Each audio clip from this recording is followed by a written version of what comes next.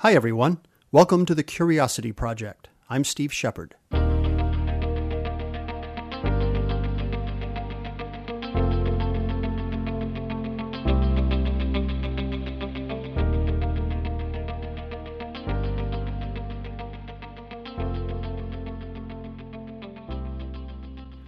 As a nature photographer, I spend a lot of my time walking in the woods looking for my next image. A lot of different things capture my eye: colors, patterns, deliberate or random motion. For example, yesterday, a tiny movement caught my eye, the kind that might be made by the slightest puff of breeze, a breeze so slight that it wouldn't even register on the skin. But I saw it. It was caused by a garden slug, barely an inch long, dining on a tiny mushroom about the size of a thumbtack. As I set up my gear to photograph the feast, I found myself lying on my belly at eye level with the slug.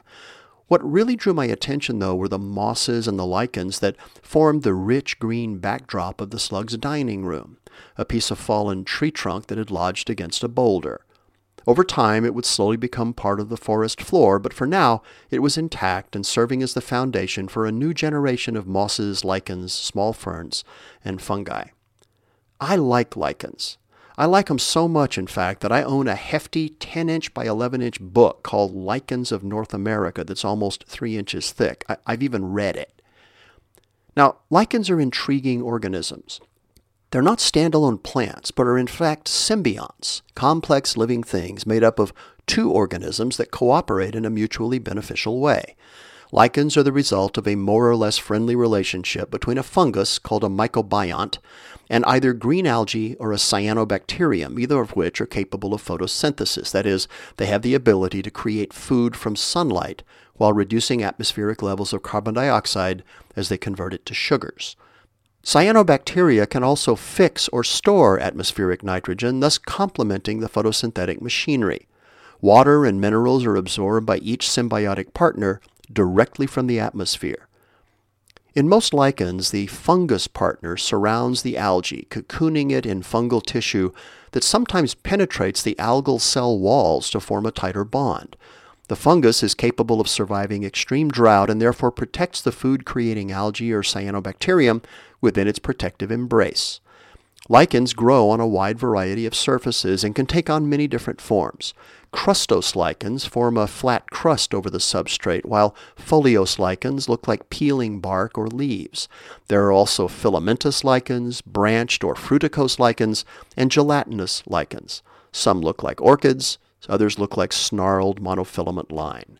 They typically appear on things like gravestones, medieval churches, and stone fences, but they also show up on healthy living trees and modern building foundations. I've even seen them happily growing on derelict car bodies in junkyards.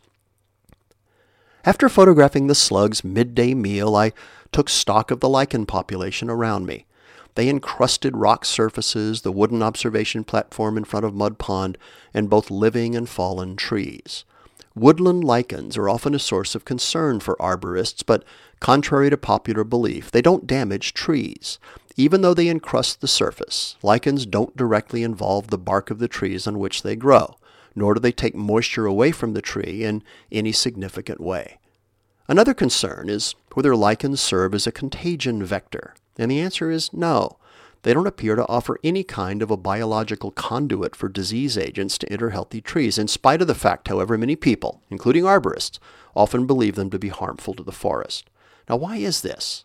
Well, the answer lies in both anecdote and association. When healthy trees begin to decline due to drought, disease, fire, infestation, or other factors, they weaken, a fact that often manifests itself in a less dense forest canopy. The thinner canopy allows more light to reach the forest floor, and lichens, along with other things, begin to grow on various surfaces, including tree bark. Anecdotally, lichen growth causes the tree to decline. Factually, tree decline allows for the proliferation of lichens. The thing is that lichens are something of a biological dichotomy. On the one hand, they're extremely hardy organisms. They grow in the hottest, driest deserts, in Arctic climates, on wave-battered rocky coastlines, even in toxic waste dumps, without any ill effect. Two species, in fact, survived the unbelievable rigors of extended exposure to outer space as part of an experiment conducted by the European Space Agency in 2005.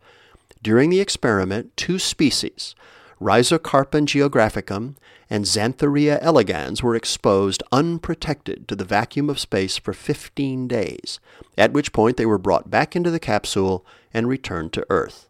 Upon arrival, they were found to be perfectly healthy with no apparent damage whatsoever. They can get away with this because they're capable of something called cryptobiosis, a remarkable biological process during which they are dried out to the point that all physiological activity comes to a halt. They stay that way until the lichen is rehydrated, at which point they carry on as if nothing had happened. On the other hand, lichens are to arborists what canaries are to coal miners. In spite of their hardiness, they're quick to respond to changes in their environment and are particularly sensitive to such factors as the presence of heavy metals, depleted levels of atmospheric ozone, and air pollution. When lichens begin to fade, watch out, forests may follow. Another really interesting thing is the rate of lichen growth and the age to which they can live. They're not only widespread, there are more than 18,000 species in the world, they're also very long-lived. One example in Greenland has been found to be more than 3,000 years old.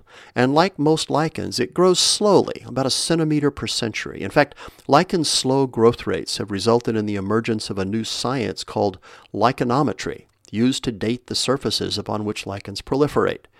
Using a series of photographs over an extended period of time, lichenologists, and yes, that's actually what they're called, can determine the growth rate of a particular lichen. From its size, they can calculate how long it's been growing on the exposed surface. Using this technique, some living lichens have been estimated to be 9,000 years old. Woodlands in general operate as huge cooperative ecosystems in which everything from the largest trees to the smallest microorganisms cooperate to maintain the health of the environment. Lichens are something of a microcosm of the forest. As long as all the parties do their part, the ecosystem operates the way it's designed. But if one party reneges, the whole system goes off kilter. Not only are they diversely beautiful, they're also biological harbingers and should be welcomed as important players in woodland ecology. I'm Steve Shepard. Thank you for listening.